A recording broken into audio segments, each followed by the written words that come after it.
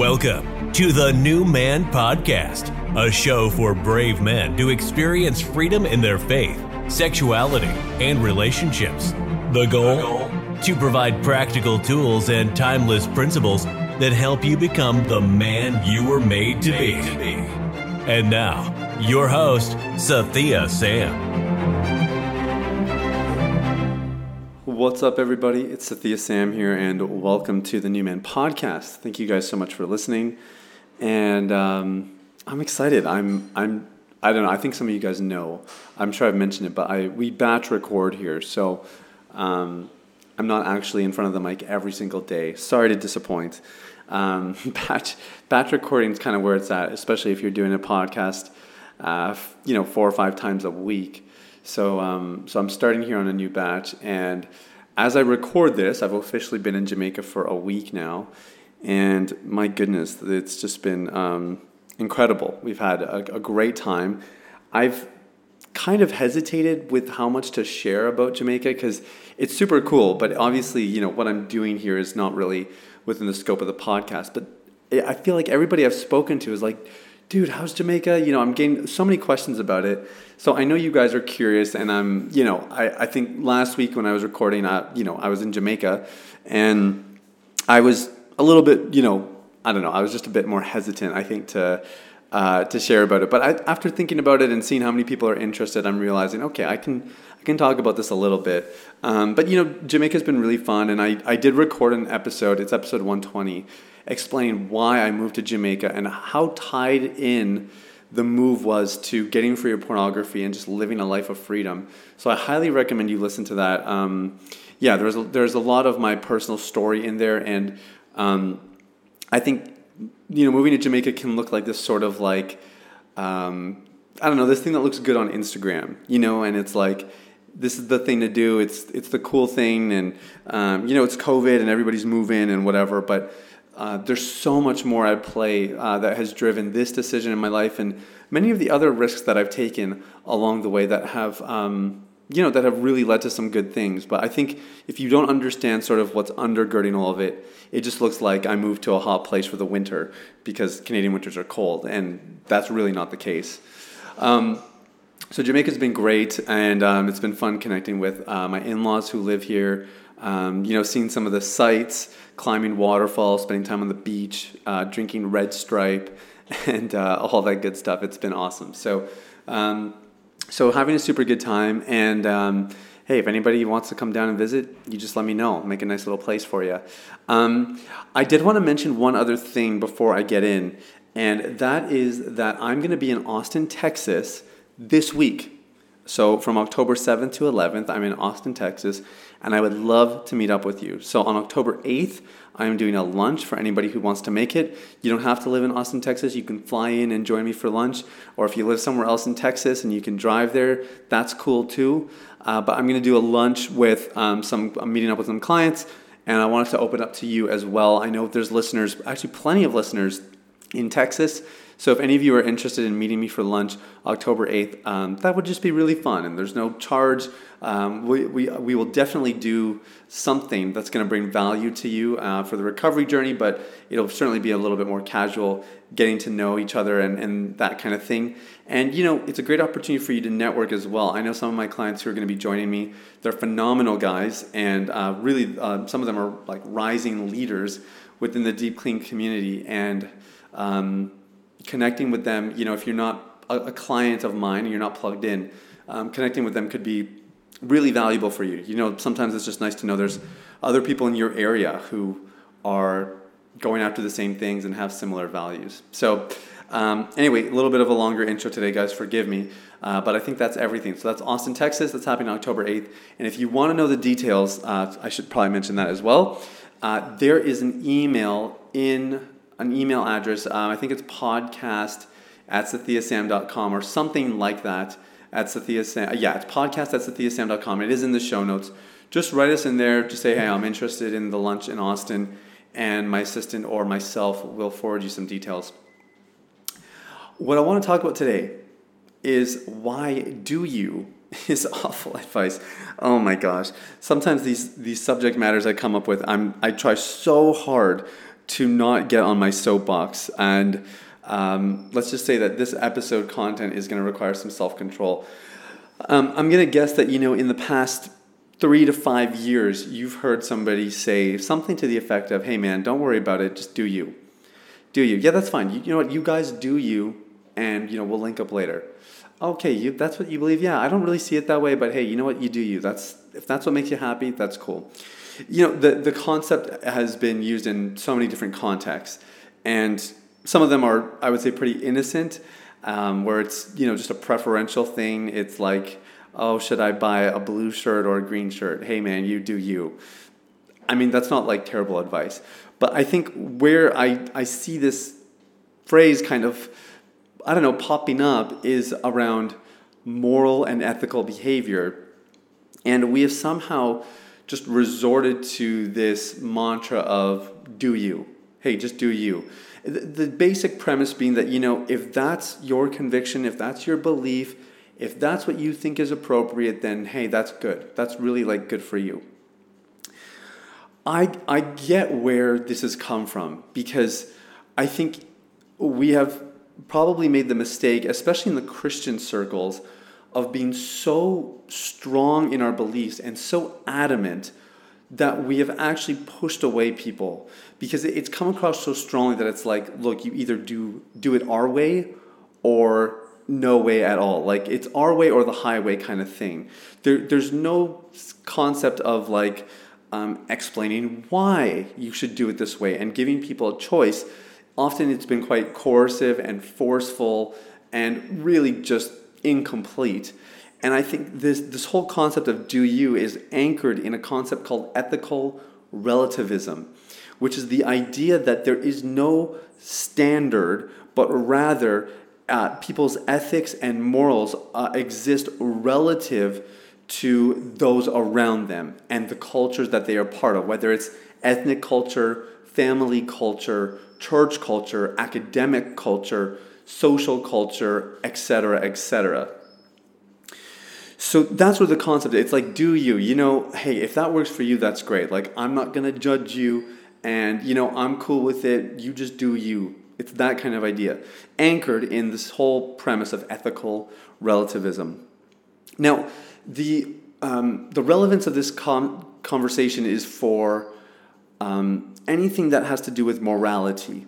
So, what I'm hearing now in certain Christian circles is that if you want to have sex before marriage, hey, that's okay, just do you. Make sure you love the person, make sure that you're going to commit to them, but hey, do you.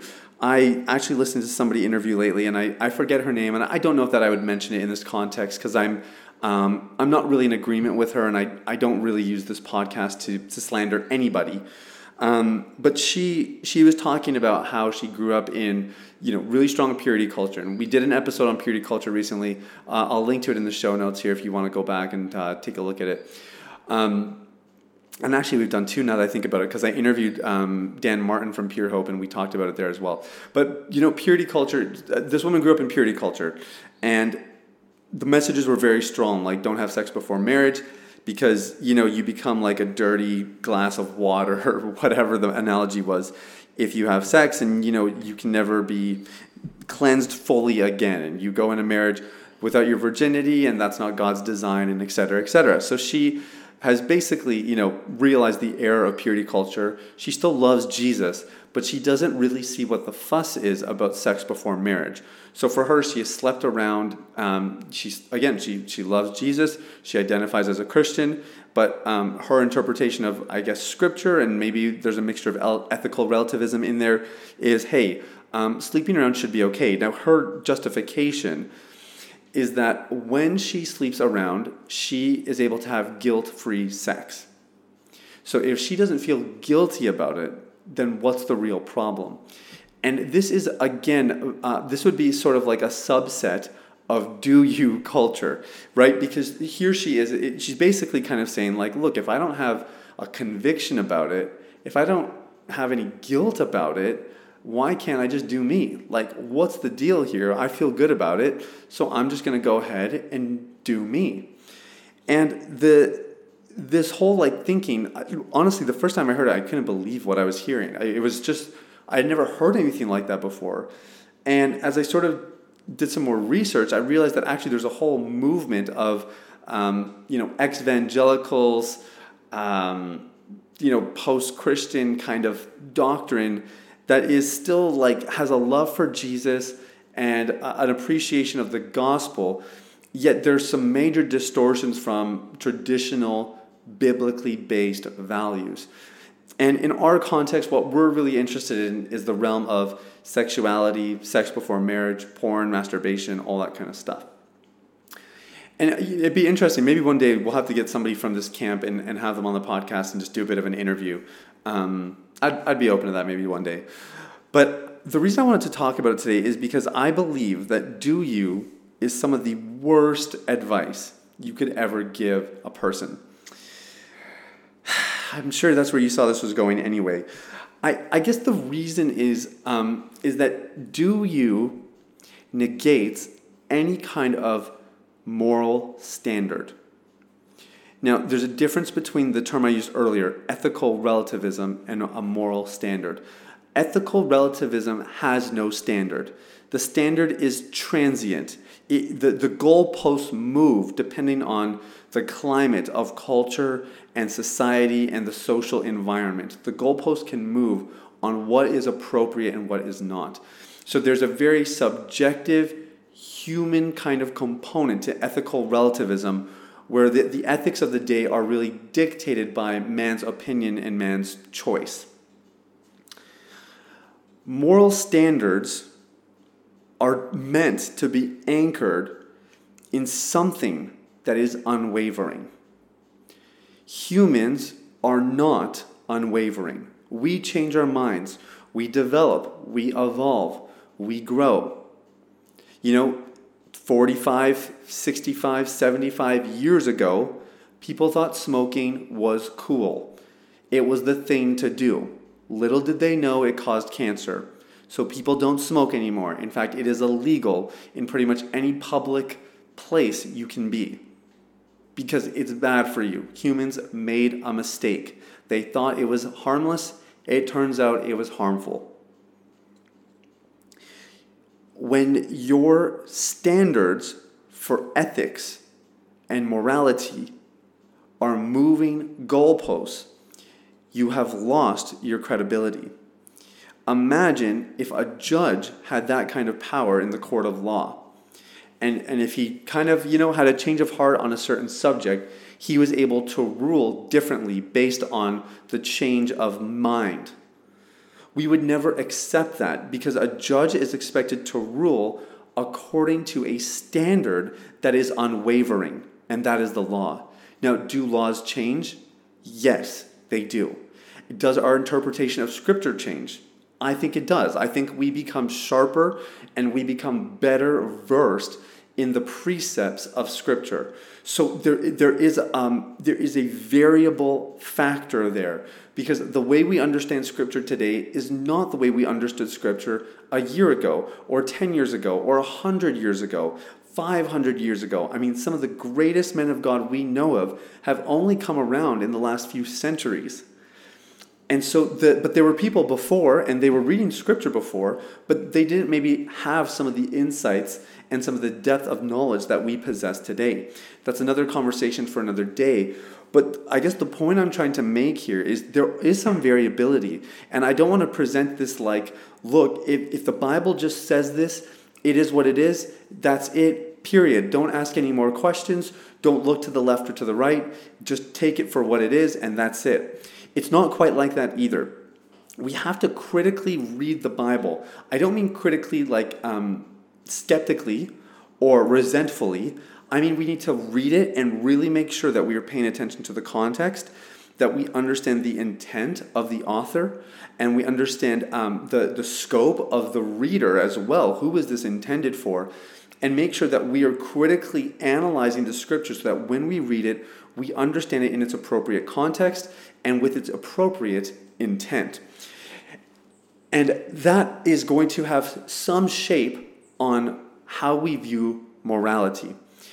But what I will say is that there are some things that are timeless. There are some things we have established, and I can pretty much guarantee you they will not change in God's eyes. And that, of course, is what all of this boils down to. So, I just had 75 thoughts at once. Let me try to sift through this a little bit. The response for us is not to, again, I hope you're at least getting my message a little bit. We don't want to get swept up in ethical relativism. Like, hey, if porn is, if you can watch porn and it doesn't affect your marriage too much and you don't feel guilty about it, just go for it. Hey, if you can sleep around, you don't feel guilty, just go for it. We are basically saying, no. That's not it. That's not, I would never endorse that lifestyle. If you have that lifestyle, I still love you. I will still support you. I will still help you get free of porn if that's what you want. Those things don't hinder me from having a relationship with somebody or anything like that. But as far as my convictions and my beliefs and my understanding of the Bible goes, those things don't fly. Instead, what we're looking for is a moral standard. A moral standard that is anchored in the Bible. Yeah, the Bible, that old text, 2,000 years plus we're talking here. That is what we are looking for, because true moral standard will stand the test of time. Our application of it is going to change. As Paul Cole said, his interview's coming up here in I think a week or in a week and a half maybe. Paul Cole said that the message does not change, the methods do. And so that's going to happen. So let me give you an example outside of kind of the sexual realm and then one within, just so we have a comprehensive understanding of what we're talking about here. Disciplining your kids, that's a biblical concept. The Bible is really clear that parents carry a responsibility to discipline their children. It is not a parent's responsibility to be friends with their kids. You can have good adult relationships later on, but even then, at that stage in life, you are still the parent. And there are responsibilities that come with it. There are elements that are meant to define and refine that relationship. And it does not involve being friends with them. Okay? The Bible is very clear that you are to discipline your children. 60 years ago, in many cultures, I believe even some North American cultures, but certainly my parents in Indian culture, discipline looked like physical beating. Sometimes it was spanking. Sometimes they were getting, whips on the wrists. And sometimes this was happening in front of their class. But this was kind of understood that if you misbehaved, you got a spanking. Now, I even got spanked a little bit as a kid. And personally, I think I'm better for it, but I'm not going to get into that today. The point is, spanking for most parents today is a distant thought.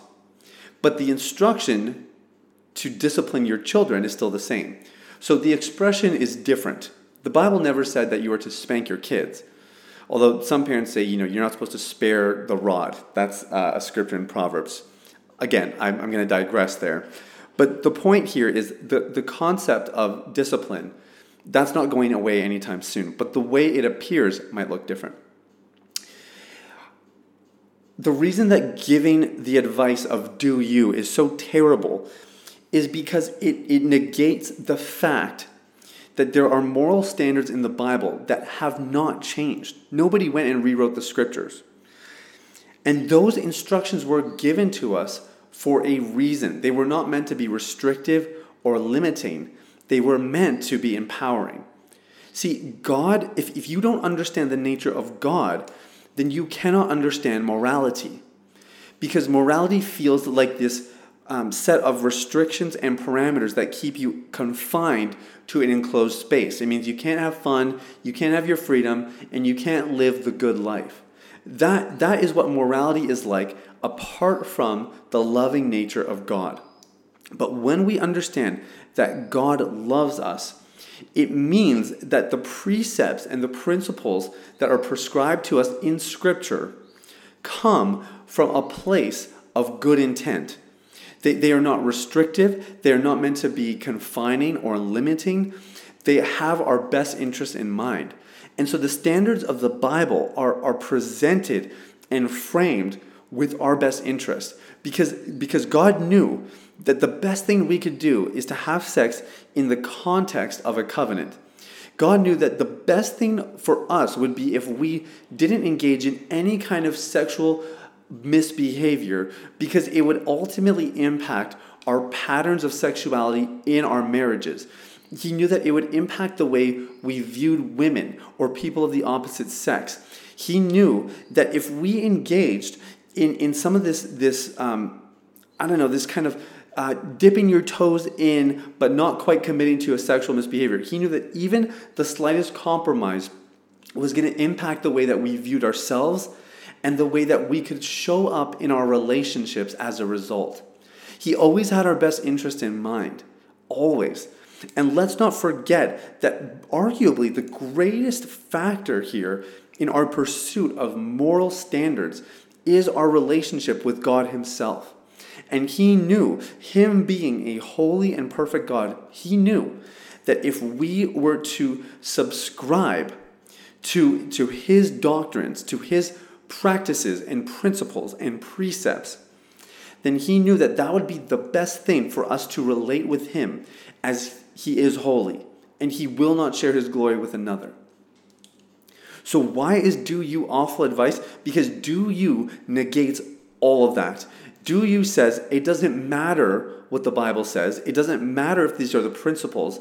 Do you says, well, what makes sense? What feels right? What is everybody else doing? And it does not work. Here's the problem. People who subscribe to ethical relativism will change. Their views will change. Before they die, their views will change on whatever it is they have views on. It's going to change again and again and again. No, I don't know about you. That's not the person I want at the helm in a court case. I don't want somebody who's going to change their mind based on the climate of the day. We don't want those people making judgment calls or decisions because they're unreliable. They're fleeting. You know, we just had an election here in Canada, and I think people are fed up with our politicians here because they don't do what they say they're going to do.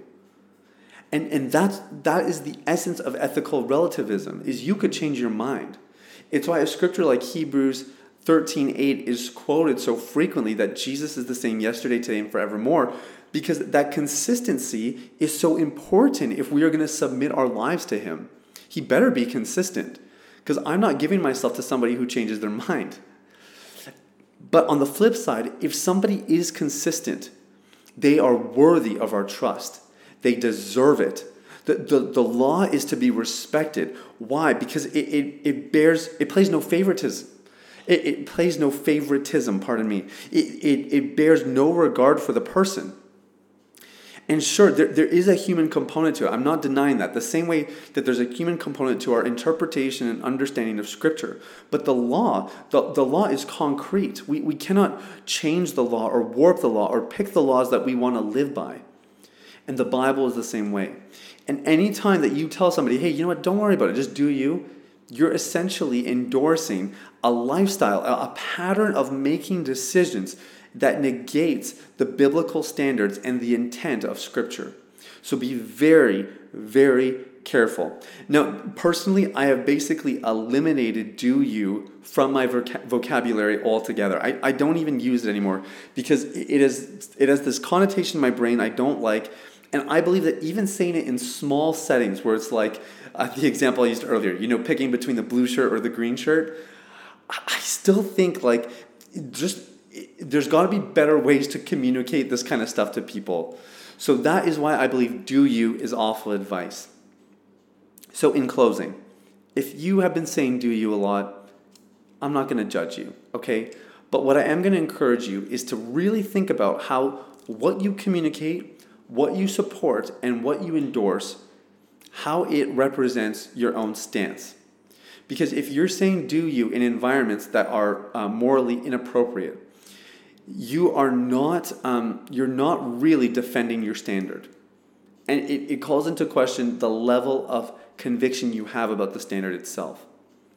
And I'm not doing this to condemn or to say shame on you for doing that. Look, I've made my share of mistakes in social environments where I was afraid of social rejection, and I probably did, just kind of accept some sort of ethical relativism in that name, and I'm remorseful over that. So if you've done it, it happens. But let this be just an encouragement for you to grow and to remind yourself that we cannot give in to the agenda of ethical relativism, because it's going to corrupt and erode our moral fibers, the very fabric of our beings and the very essence of our relationship with a holy God. So that's everything for today. I try not to get on my soapbox, but I think I did. I hope you guys can forgive me a little bit. Thank you guys so much for listening. I'm just passionate about the subject. What can I say? Final reminder, if you're going to be in Austin, Texas this weekend, let me know. I'm going to be there October 7th to 11th, and I'm having a lunch for anybody, or a meetup rather, for anybody who wants to meet up on October 8th. You can email me in the email that's in the show notes. I'd love to see you. And if you are really looking to get more help on Game Free of Porn, or any kind of sexual misbehavior, I highly encourage you to subscribe to this podcast. We're the only weekday program in the addiction recovery space. And I highly encourage you to get your hands on the Ultimate Guide to Recovery Freedom. You can get that at ultimaterecoveryguide.com. That's going to give you my 5 best practices for recovery. Thank you guys so much for listening. I'm cheering you on. Have an amazing day, and we'll talk soon. Thanks for listening to the New Man Podcast. If you enjoyed this episode and you'd like to help support the podcast, you can share it with others, post about it on social media, or leave a rating and review. To catch all the latest, please sign up for the weekly newsletter at www.sathiasam.com or follow on Instagram at SathiaMeSam. Thanks again, and see you next time.